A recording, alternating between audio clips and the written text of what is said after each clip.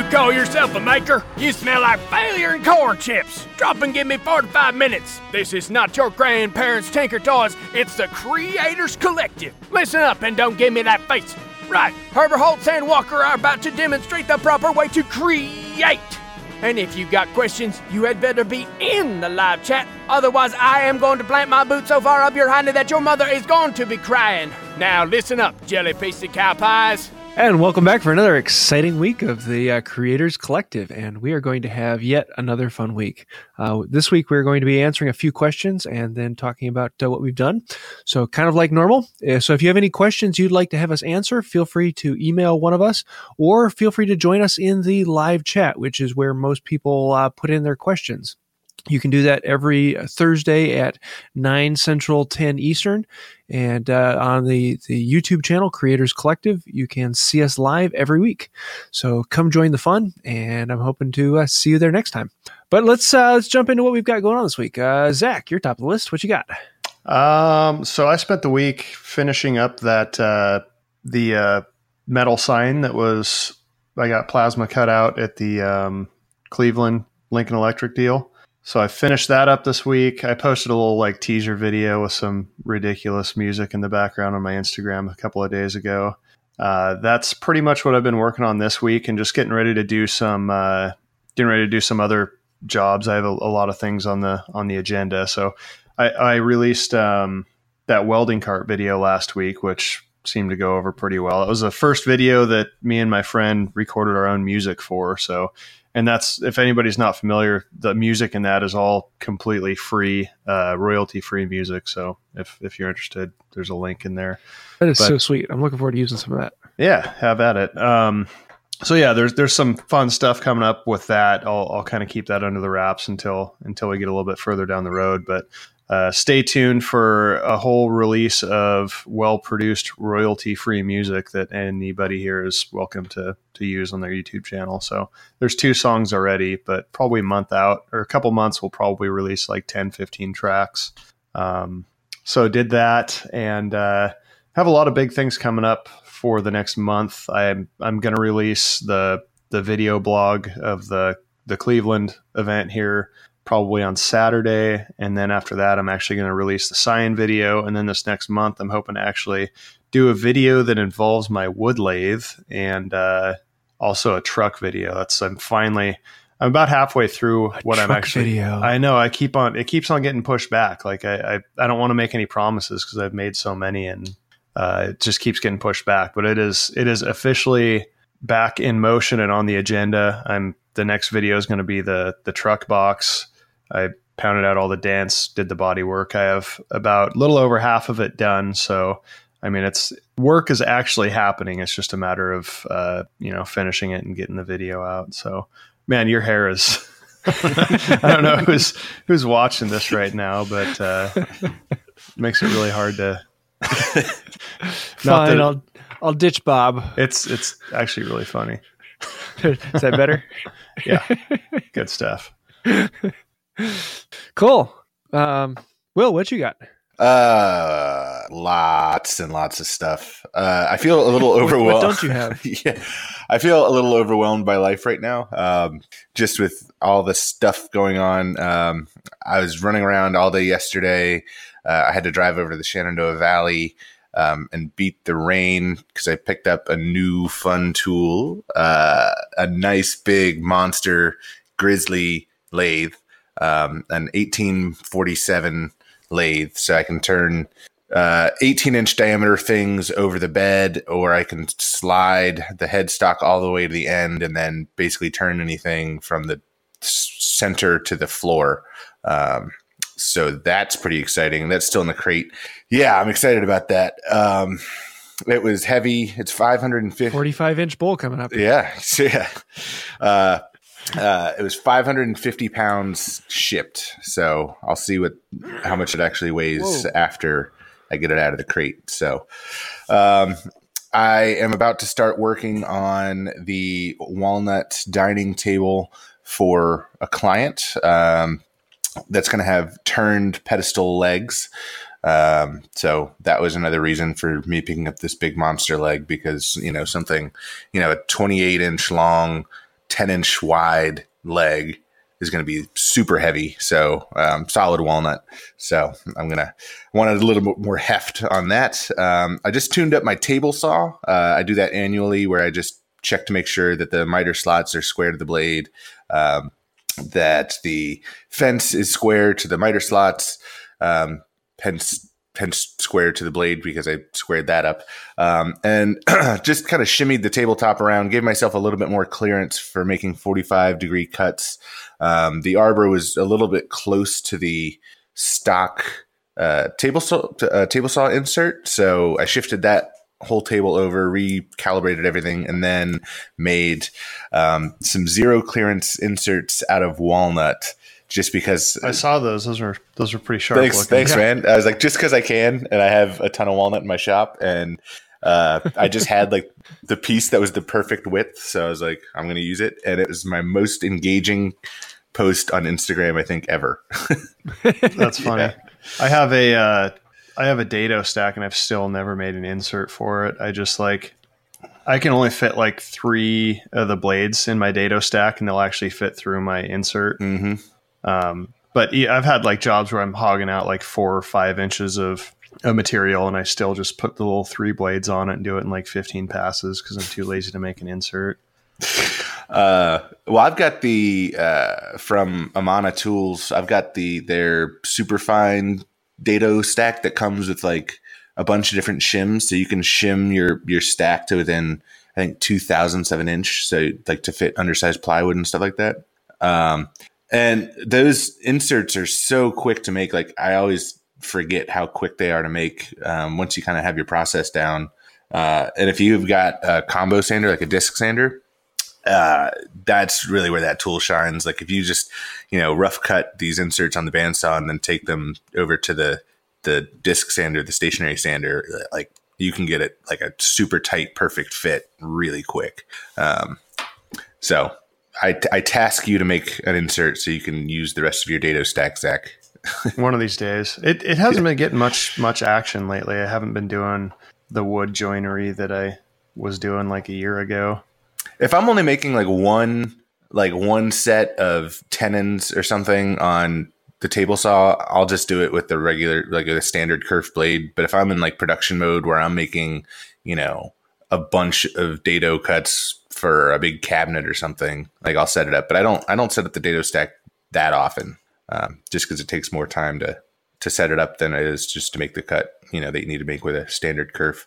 I ordered a branding iron, a heated fire heated branding iron from Cranford Designs with my logo on it. So I'll start branding stuff. Yeah, I was gonna get it from Tony. Is it? How does it heat? How do you heat it up? With a torch. It's 3/4 inch brass, and then you just heat it up with a torch, and then brand your stuff. I can definitely see the advantage of going. Like I have one that's kind of the same way, and it works great. But like I can totally see the advantage of having like an electronically controlled one that just gets to the perfect temperature, and you don't have to like. It takes the guesswork out of it because it's kind of stressful when you have like this nice piece of furniture and you're ready to brand it. And you're like, I mean, you can test it on a piece of wood first, but it's kind of a inexact science when you're heating it with a torch and doing it. I've only done I made a cutting board out of scrap wood last week, and that was stressful enough. I can only imagine doing like a table, and it's like, here we go. Well, I feel like a table you're going to put it on the underside anyway. So like, it doesn't have to be perfect because no one's ever going to see it. I just run a test before every time I stamp it. That's what I do. It comes out pretty close. Yeah. Yeah. But still, then I'm like, well, did it lose? How much heat did it lose right there? Do I need to give it a little, I've been lucky so far, but I need to make like a little square thing so that I can make sure that I get it aligned right. That's one of the things is like, because little things like if it's a few degrees off, it drives me crazy. So very, very little things in my projects am I like a perfectionist about, but when it comes to text and stuff, I just want it to line up right. So I'm sure my OCD is going to get to the better of me when it comes in 5 to 6 weeks, and I'll share your woes.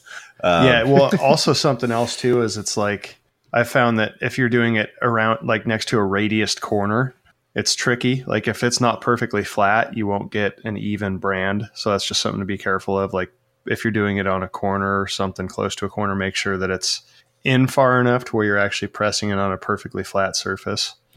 So I did it on the edge of something and it like, you know what I mean? Yeah. There's a slight radius in the corner. Didn't quite brand. So I feel like I'm going to make some like just simple, elegant branded coasters like to sell as like small projects locally. And I feel like anything that doesn't get perfect, I'll just sell off as seconds, you know, like they do with like pots. Yeah. We'll give them away for our photo challenge winners. Yeah, there you go. Yeah, we can give the seconds away. I kind of like the slightly messed up brand because it adds more to the aesthetic of it. Yeah, because I always try and make one corner that doesn't quite completely contact, and one side it's heavier. It just makes it look a little more real, a little more handcrafted. Yeah, not just like stamped. Yeah, and then the last thing. I mean, if I really wanted to, I'd get a laser etcher and laser etch it and be done with it. But I've been looking at the cheap Chinese 2-axis lasers you can get on eBay for like $200, just because I want to. Have you guys seen those? Have you guys like put any stock into those? I've seen them. Like I have it. This is typical Zach fashion here. Like I have a tab on one of my computers. Like I found one. I'm like, oh, that's interesting. And I've had the tab open in my computer for like 2 months. So it's somewhere buried in like 15 Google Chrome tabs. Zach. Yeah, we'll see.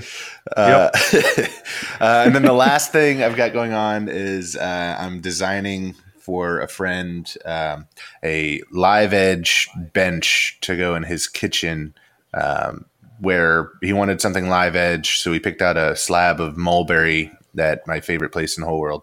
And then I'm designing a base for him. So I'm going to send over some sketches to him. And yeah, he wants it out of wood. Sweet. Though.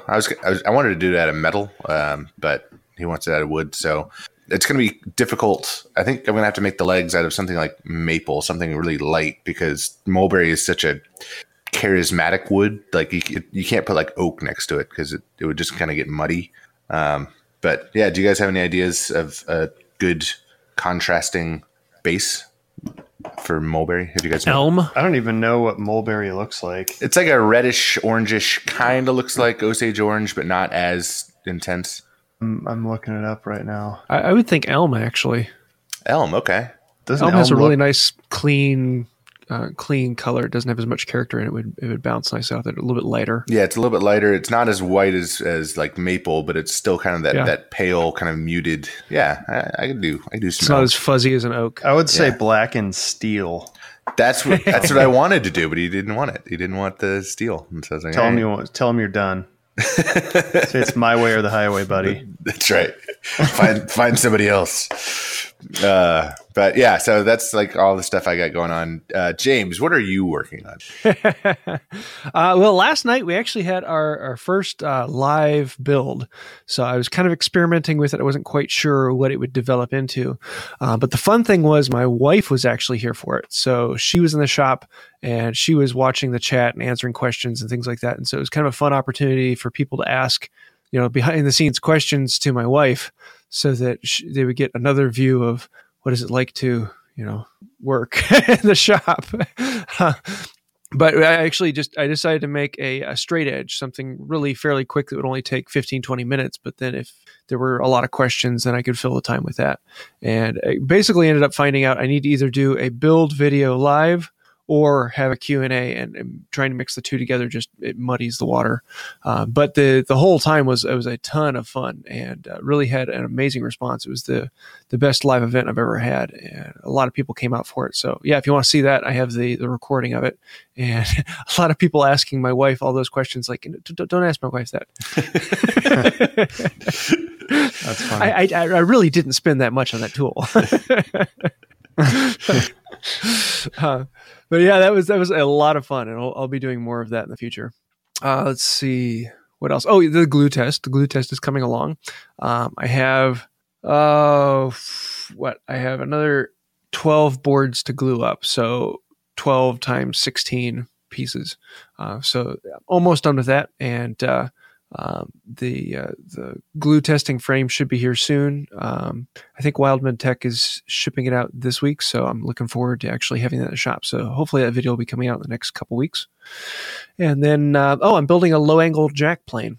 Actually, it's more of a low-angle joiner. It'll be about 20 inches long, and it'll be a bevel-up low-angle plane. So it'll actually be a lower attack angle than a normal. It'll be a beveled down low angle plane. So it'll be a lower angle than your normal low angle jack, because a normal low angle jack has an angle of about 38 and a half degrees. This one will actually have an angle of 30 degrees. So it should be kind of fun. I'm looking forward to experimenting and playing with that. But I'm going to be doing, most of the time, people, when they make it, they cut the sides off and then they use a saw to cut out the mouth shape. And then they glue the sides back on. But I want to do the traditional method of using a frame wedge. So in other words, not having a pin that goes through that holds the wedge, actually having little clips on the side that hold it in place. But that means you can't cut off the sides. So everything is basically carved out. So this should be a very fun build. The actual traditional method of making we have very different ideas of fun, James. Most people do for me. So you said it was a bevel down low angle. Is that? Yes. Okay. So you redress the iron and you put a pretty steep bevel on it, right? If it's beveled down to engage. Yeah. The iron will be a 25 degree. So there'll be a 5 degrees of relief angle, which is really small. And so I wanted to kind of play with it, but for things like a shooting board, because you're always starting at the end of the board, there isn't as much of an issue with that.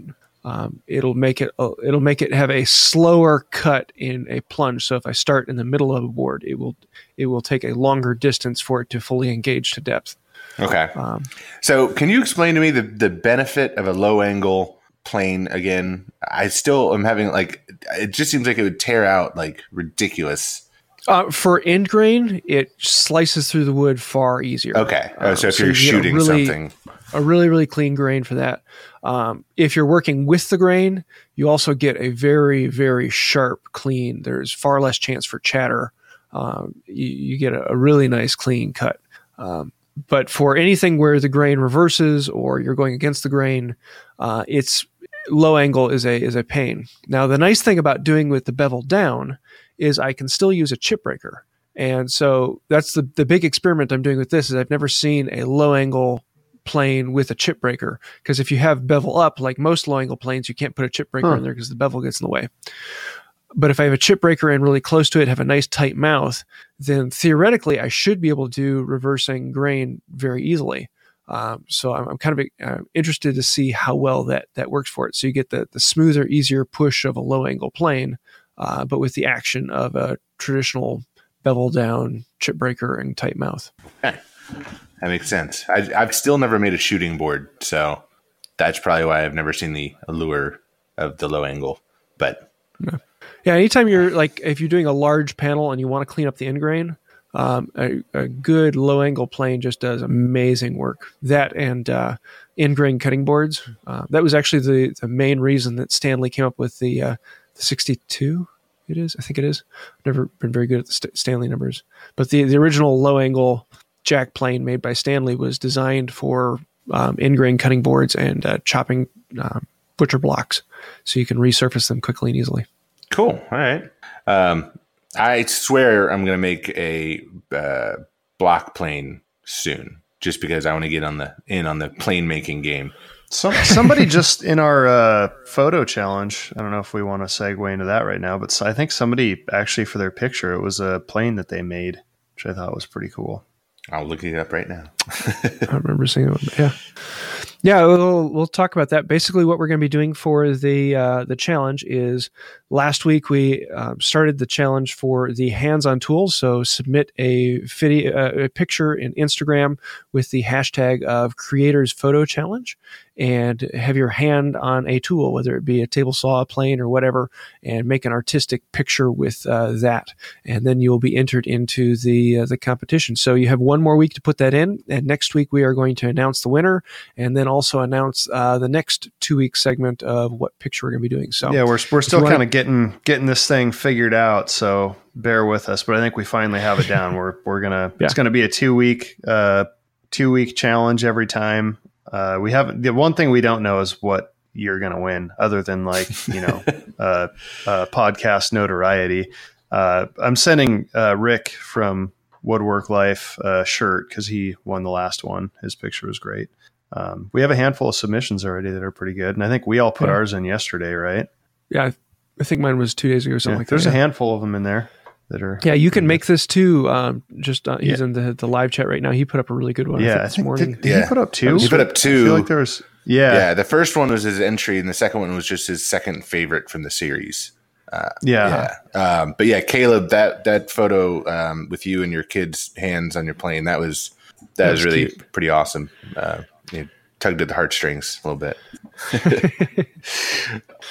So yeah, you have 1 more week to get those in. So put a picture on Instagram with the hashtag, and we will take a look at them. Creators Photo Challenge hashtag. Ooh, there's some good suggestions coming in through the live chat right now. Which this is going to be. So there's a half sheet of plywood challenge, a 2x4 challenge, marking gauge challenge. Or maybe that was just Caleb talking about a marking gauge, but that would be an interesting kind of evolution. That's the word I'm looking for. An evolution of the challenge would to make something out of with certain stipulations, and then take an artistic photo of that. So make something out of a half sheet of plywood. And then that's a lot of work. That is a lot of work. I feel like we need to get some sponsors involved, because I think the Modern Maker podcast did like a concrete challenge and a 2x4 challenge, and so yeah. No, you're right. You probably need more than 2 weeks for that too. Yeah, absolutely. We should make that like a separate thing if we ever want to consider doing something like that. Yeah. Okay. It's not a bad idea.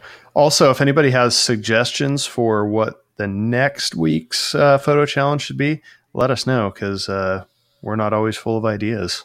My brain is a little drained right now. Yeah. Yeah. It's the first quarter of the year is always crazy. Like, it just feel like everything always happens like the first few months. Yeah. So, and what do you say? Can we jump into some questions? Let's do it. Cool. Let's see. Derek Koss from the live chat asks, I've been using a chop saw with a diamond blade for cutting metal stock since I started working with it. I'm curious about metal bandsaws. How much of an advantage do they give? I can answer that. I do a lot of this kind of stuff. So I'm assuming he means like the cold saw, like the one that I use, like the big 14-inch chop saw. And that thing is great. It's been like the backbone of my shop. It will cut through pretty much anything pretty quickly. But I recently, let's see if I think I actually have the links here. I recently picked up, I'll put a link in the live chat, that bandsaw. I've actually had that for a long time. That's just like the DeWalt 20 volt max bandsaw. And I think it's a deep cut. Apparently it cuts larger material or something. But that thing's been great for, there's certain things that just don't cut well in the chop saw. Like I work with all thread a lot, like 1 inch to 2 inch all thread. And anything that's round is just kind of awkward to clamp in a chop saw. But with the bandsaw, it makes it really easy. But I can tell you what made, I think it was actually my tool of the week last week, was that Swag Off-Road bandsaw table. I just put a link to that in the live chat. That thing has made my Portaband like 10 times more useful. It's pretty incredible. It has like this miter gauge on it. So it's pretty much, it turns your bandsaw into like a table saw for metal. I mean, much smaller, but I did, if you guys watched the welding cart video, I did like, I think 10-degree cuts on it, and it was just, everything was perfect. So that's definitely a game changer, I think, to have that. A lot of the times when you're doing angled stuff, because the chop saw is only, they're not very accurate. You can do 90 degrees or 45, and anything else, there's no detents for it. So as you clamp it, the angles move around a bit. But with the bandsaw, as long as you're not cutting, 4x4 tubing or 6x6 tubing, you're fine for pretty much whatever angle you can set your miter gauge to. So that's been a really great tool for me. Yeah, in the metal shop I used to work in, the big benefit of a bandsaw is, particularly if you're cutting larger stock, is you can set up the bandsaw and have it cutting, and then you can go do something else while it's cutting through the stock. Whereas with the chop saw, if you're cutting larger stock, you have to sit there with the saw. Especially if the blade's getting dull, you're sitting there for a while. Whereas a bandsaw just runs, and you can go prep the next one. Yeah, it depends. The amount of prep is the amount of time it takes to cut. Depends on the kind of bandsaw. If you have like a big horizontal milling, machining bandsaw, that's one thing. But I'm imagining, for somebody who's just kind of looking to up their arsenal, I would think just for keeping the budget down, those Portabands are. I mean, everything I do is metal, and I pretty much. If you're talking about a Portaband, yeah, that's what I have in that little bandsaw table. It's okay. Yeah, I was taking it as a horizontal bandsaw. No, I still want one of those, really, really bad. I want the big mitering one though, but I have no room for it in my shop. I love mine, and I've got my welding table on casters, obviously, because welding tables are really, really heavy. And I've got the welding table just far enough away from the wall that I can slide my horizontal bandsaw, because it's on wheels, behind the welding table. And then whenever I'm cutting like a bunch of stock for like a table base or something like that, like James said, I can just, start the cut and set up a stop, walk away, go start grinding the next piece, getting ready for welds or something like that. And then they shut off automatically when the cut is done, and it's kind of like gives you an alarm when the cut's done, because the piece of metal hits the concrete shop floor, and it's like a bell. It's like, all right, It's like, all right, cool, like cut's done. Or you can get like the saw I used to have at the shop I worked at. It was fully automatic with a feeding, so you would program into it, I need 5 cuts at 4 foot long and 3 cuts at 2 foot, and then another couple 6 inches, and so it automatically feeds this 22 foot long piece of stock through the saw and slices and cuts and slices and cuts. Yeah. But then you're talking like $20,000 per saw, so that's probably the next jump up. Yeah. And you have to have a space for 22 feet of stick in and out of the saw. Yeah, ain't nobody got space for that. It's the story of my life. All right, so Egbert Joe has a question. Oh, before we go on, I have to correct. He changed he corrected me. It's Derek Ons. Yep. Derek Ons. Sorry, keep going. That's all right. All right, so Egbert Joe has a question. If you could pick any long-term, large-scale project to build, i.e. SV Seeker, I'm not sure what that is. He's building like a giant cargo imagine freighter. A 40-foot long boat in your yard. Not 40. It's like it's like 80 or 100, or it's ridiculous. I mean, it's like Noah's Ark in his front yard. Oh, wow. Yeah. Okay. What would it be?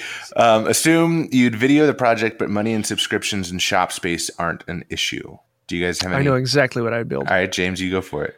I'd build an 8-seat Canard with a twin-engine pusher. Don't you talk dirty to me. A Canard airplane is the one where the tail is, basically the horizontal tail, the elevator is in front of the wing, and then twin engines, so the twin rotors close to the body and back are pushing, as opposed to a blade in front pulling. Very, very efficient style, very, very controllable. 8-seat would be enough so the family could go, and then I could carry luggage as well. It would be my absolute dream to design and build that. Maybe one of these days. That is ambitious. Yeah. It would probably be 3 to 4 years of my life building it by myself. Huh. Wow. I was going to say a guitar.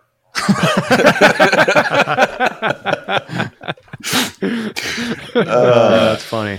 Yeah. Guitar's ambitious. That or a cedar strip canoe. And that's on my list. I'm so glad nobody said a river table. I feel like that's like, it is like infected all of YouTube. Like I'm holding out. I'm not going to do one. I keep telling myself, like, don't do a river table, Zach. Don't do it. So here's my thing with the river table. I think Greg Clausen, it was his original design, or that was like his shtick, his shtick, still sells them. And he does his out of glass. I think they're beautiful. If I were him, I'd feel pretty frustrated right now with like, that was like his thing. And like everybody just like recreating it with epoxy and infesting everything. It's kind of like how Etsy like destroys like expectations for pricing custom work. I mean, I get it. Like, I can see both sides of it. Like, I think it's great that people are getting involved in building stuff, and the river tables are very inspirational and people really like it. And I think it's cool to see people making stuff, but I feel like it's like become the Game Genie of YouTube. You guys remember Game Genie? The old like Nintendo cheat system. Like, I feel like if you Google river table, there's like 100 of them out there that have like come out in the past 6-7 months. And I got to hand it to Johnny. Like, he was, as far as I know, he was like the original one, and gave credit to Greg Clausen and stuff. But it seems like it's really. Well, the thing is, they're still doing well. I mean, because who was it who did one last week? A big name that created Riverfall. Well, John Malecki did one that's blowing up right now, and his is really cool. He did like a metal base for it that was really sweet. And then Brad Rodriguez from Fix This Build That did one, and they're all really cool. They're doing them. They're doing a really good job, and I like it when people add something unique. You know, the base on John Malecki's was really cool, and Brad Rodriguez actually did his that was a waterfall table, and he had the epoxy running down the waterfall front, which was pretty cool. I liked his color mix too. Yeah. So I mean, there's some good stuff out there. I just well, I'm about to be making my dining room table. It won't be a river table, but it will have 2 big lakes. I'll be putting about 3 gallons of epoxy into it. Huh. But I'll be doing a few other things, beach glass and whatnot, that make it feel a little different. Yeah, it won't be the focus of it. It'll just be making that area of the wood usable. Yeah, I like the creativity aspect. I like when people, try and add their own spin on stuff. Do a reverse river table. That'd be expensive. Like the river's wood. The rest of the tables. An island table. So speaking of the river and Greg Clausen, have you guys seen his wall art series? Oh yeah. Yeah. So he does like basically the same thing, where he sets the glass in and routes out, a little groove and then hand cuts the glass. But I get it on a table where gravity is your friend. But he's done it with some wall art where he does it, to hang on the wall. And I have no idea how he does it and holds the glass in without the glass falling out. Do you guys have any thoughts on how you would secure that? I was totally reading the comments and not listening to you. Sweet. I'm such a bad I'm trying to like catch up on the live chat, and apparently I can't multitask when I do that. Do you have any ideas, James? Maybe I can piece together the I was reading the chat and trying to catch up on all right, cool. So I was just talking to talk. Okay, round 2. All right. So Greg Clausen, he does his river out of glass. Okay, gotcha. Right? It's not epoxy. He does it out of glass. Yeah. And he hand cuts the glass, and then he routes out, the inlay for the glass to sit in. I get that. Gravity is your friend, right? Gravity is holding the glass in. Well, he does a series of wall art where the river sits, on a wall vertically. Okay. And I have no idea how he's holding the glass in so it doesn't just fall out. There's a really, this is actually kind of a cool technique that I've been experimenting with a lot lately, and it's called glue. It works really well. Yeah, I've seen some tables like out there lately that have like the legs are all separated. They're just individual. Like I saw an end table, and it was just like 3 posts, and they weren't connected to each other. And they look like machined aluminum or something. But I think there's some sort of epoxy that there's some sort of adhesive that they're using to adhere it to the glass. I don't know what it is, but yeah, either an epoxy or a silicone glue that is slightly flexible that will allow wood movement. So I was going to say silicone, but wouldn't you be able to see that through the glass? Not if you do it right. If it's a thin coat back in the corner between the glass and the wood. Oh, you know what else you could do is use a router and cut like a channel, kind of like a tongue and groove, so that like so that the glass sits in between, like sits in a groove, so the front and back would hold it in place. Except for the glass is flush with the front of the piece. Well, then that's out. But you could still do it that right. way and it would look good. You know, just I don't know, just a thought. Yeah, just slide the One glass method. in, like make a Or just a put it slot. together around the glass. Wait a second, Zach. Did Will say something? I don't know. Oh, Let's move on. Let's see. We have one more question from Carbonite Gamorian, a guy who's always watching the channel here. So thank you for that. This is an interesting one. Birdcage awl. Do you like 3 or 4 sides on the tip? And why do you have that? Is there any pros and cons to that? I don't even know what a birdcage awl is. Am I the only one I'll with look it up. opinion on this? I think so. A birdcage awl is an awl that rather than having a cone, a round cone tip, it actually has a diamond tip. So it either has 3 or 4 facets to the nose of it. It allows it to cut more than just kind of being a puncturing needle. Huh. All right. Yeah, I have absolutely So zero what are your opinion. thoughts? Kid at I the have no door. thoughts on that whatsoever. Basically, the big difference is a 3-sided one it's basically a sharper cutting edge on each side because each one is more of an acute angle. So it cuts a little bit more as you turn it in the wood. But the problem is if you're doing it with an improper method, it tends to bounce more. So kind of like if you think of a reamer for reaming out a hole, if there are too few blades, you kind of end up with this star pattern in the hole, if that makes sense. Whereas a 4-sided one, it cuts a little slower, but it doesn't bounce quite as much. That being said, 3-sided awls are really hard to find. There aren't very many of them. So 4-sided ones are the more common birdcage awl. And so that's what I usually prefer as a 4-sided one personally. All right. It's good to know. Birdcage awls. Good to know. Well, what do you say we jump onto the joke of the week? Let's do it. This one is from Joel.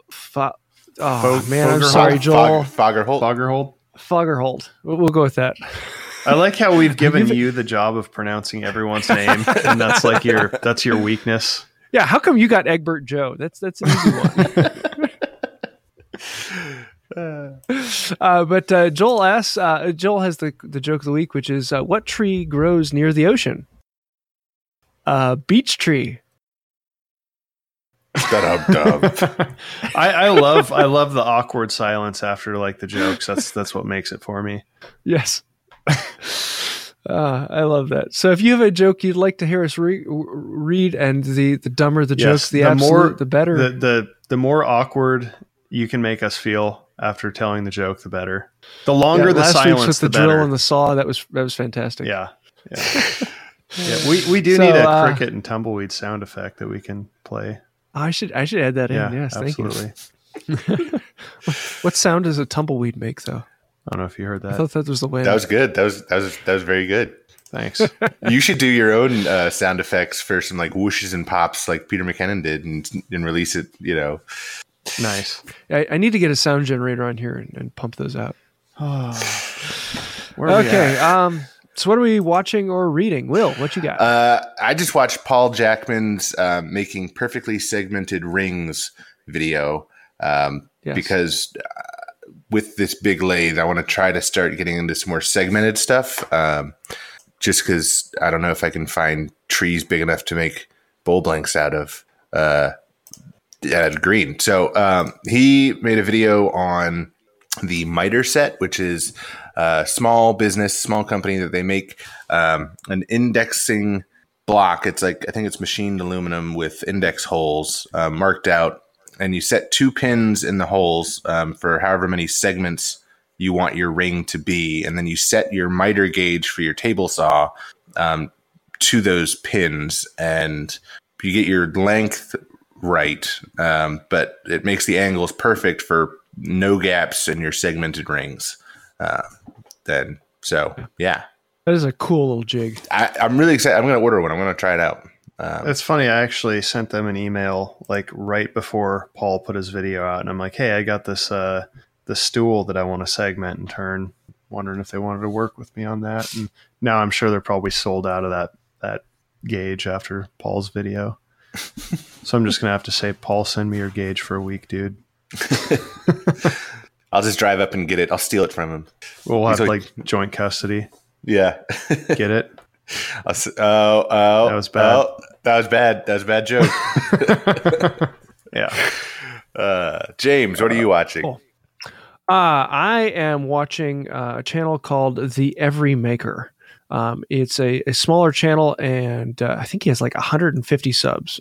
So he's just getting started, but his videos are phenomenal. Really takes a good amount of time editing them. Great discussions.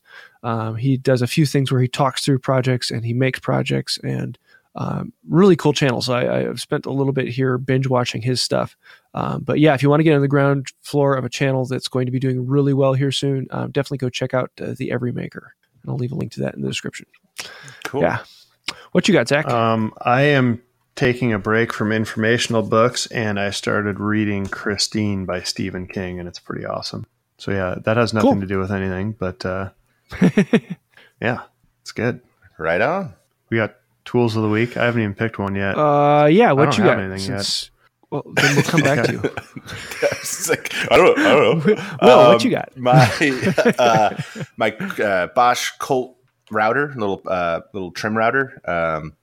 I have been doing a lot of on-site installs lately where just little hiccups keep coming up with like, oh, this sink is different and needs a little spot routed out because this nut needs to fit in between the countertop and the bottom of the sink and stuff like that. So I've been carrying that in my truck. It's just a really easy, small tool to make big changes in projects. So yeah, my little Bosch Colt router, super, super useful tool. Yeah. Sweetness. Well, I've got the jointer plane or joiner plane. We were talking about this beforehand. Is it a joiner plane or a jointer plane? I never know. It depends on if you're making a joint or if you're joining boards. Oh, really? Is that correct? I don't know. That's just what it sounds like to me. Either you're joining boards or you're jointing a board. But you don't often joint a board. But you're making a butt joint. So when it comes to hand planes, I'm not sure. It drives me nuts when somebody's talking about a power jointer and they call it a joiner. Because if you're going to buy a jointer, if you type in joiner, like no tool manufacturer is going to have that. They all sell jointers, but I think it could be different with a plane. I'm not sure. I'm confused. Somebody needs to start a woodworking channel called Jackie Jointer Kersey. Oh, that's funny. That needs to happen. Even if they put no videos out, I just want to see. I just want to see that out there in the world. The reason I like a joiner plane, not a jointer plane. I prefer to call it joiner. Well, you're from the Midwest, so. But if you get it set up right and you have a nice flat sole, that's the only plane that really, really matters that the sole is flat. Every other plane out there, if you're out of flat a little ways, it's really not going to make that much of a difference. But for a joiner plane, if it's a really nice, true flat sole that you can trust, then the depth that the iron protrudes from the mouth determines your error from end to end of the board. So if you have a 24-inch long plane and the blade sticks out 1,000th of an inch, you know that you have a variance of 1,000th of an inch over 24 inches, which is pretty much nothing. And so you can actually get a really nice flat surface that you don't have to check or judge. You just run the plane down it, and if you get a nice clean surface from one end to the other, and you've you know that you're not bellied in the middle, then you know the boards are ready to go. So yeah, it's just a fantastic tool once you really learn how to use it. So I've got a question real quick about making hand planes because I'm going to do it. Making a wooden jointer plane, whatever you want to call it. Is it cheating to use a power jointer to get a super flat sole? No. Or is it just kind of Why? defeating the purpose of making? I think that's a philosophy thing. Like it depends on your philosophical standpoint behind making. You can, tools. but I think the question is why. I think that takes all the fun out of it for me. Yeah, I get. I mean, it gets the work done. I know that if the fun is using the winding sticks and the straight edge and truing it up and knowing that everything's the way you want it to be. That's true. I just know if I make a video, if I make a hand plane and I'm just like, I just need to get the bottom of this thing perfectly flat and I run it over my jointer, people are going to like crucify me in the comments section. Yeah. Anyway, just a meta thought for you to end the show. I should do that in my plain video. I'm going to go flatten the edge right now, and I turn around and grab run it over the joiner. Well, Zach, have you come up with a tool of the week? Sure. I don't have a link for it because I don't even know what it is. There's a guy. there's a guy that he's a welder locally, and he got a hold of me through something a while ago, and he gave me I don't know the terminology. I don't know if it's a diffuser or a gas lens and a number 8 cup for my TIG welder. And so I got my TIG welder set up like a week ago and was doing fine with it. And then I started messing around with like silicon bronze and some other stuff. And I'm like, let me try that other lens that he gave me, or the diffuser, whatever you call it, joiner, whatever. I put that on there, and it was just night and day difference. So if there's any TIG welders out there, I'm sure you probably know this already, but I found that putting one of those lenses on there made all the difference in the world. So yeah, that's my tool. No link. Sweet. Well, it's happened again. You guys have used up an entire 45 minutes listening to the Creators Collective. I'm sorry for that. But this has been an enjoyable time. If you would like to have questions added to the list, feel free to email one of us or join us in the live chat every week. Thursday at 10 a.m. Eastern Time, we'll be on YouTube at the Creators Collective YouTube channel. And we're looking forward to seeing what questions you have next week. But that's about it for this week. Until next time, have a wonderful day. See you later. Thanks again for listening to the Creators Collective. We publish weekly on Thursdays in iTunes, Stitcher, and Google Play. You can follow us on social media pages everywhere at Creators Collective. We're also live streaming every week on Thursday at 10 a.m. Eastern Time. Just look up the YouTube channel to join in on the fun of the live chat and get your questions answered live. And until next time, keep on creating.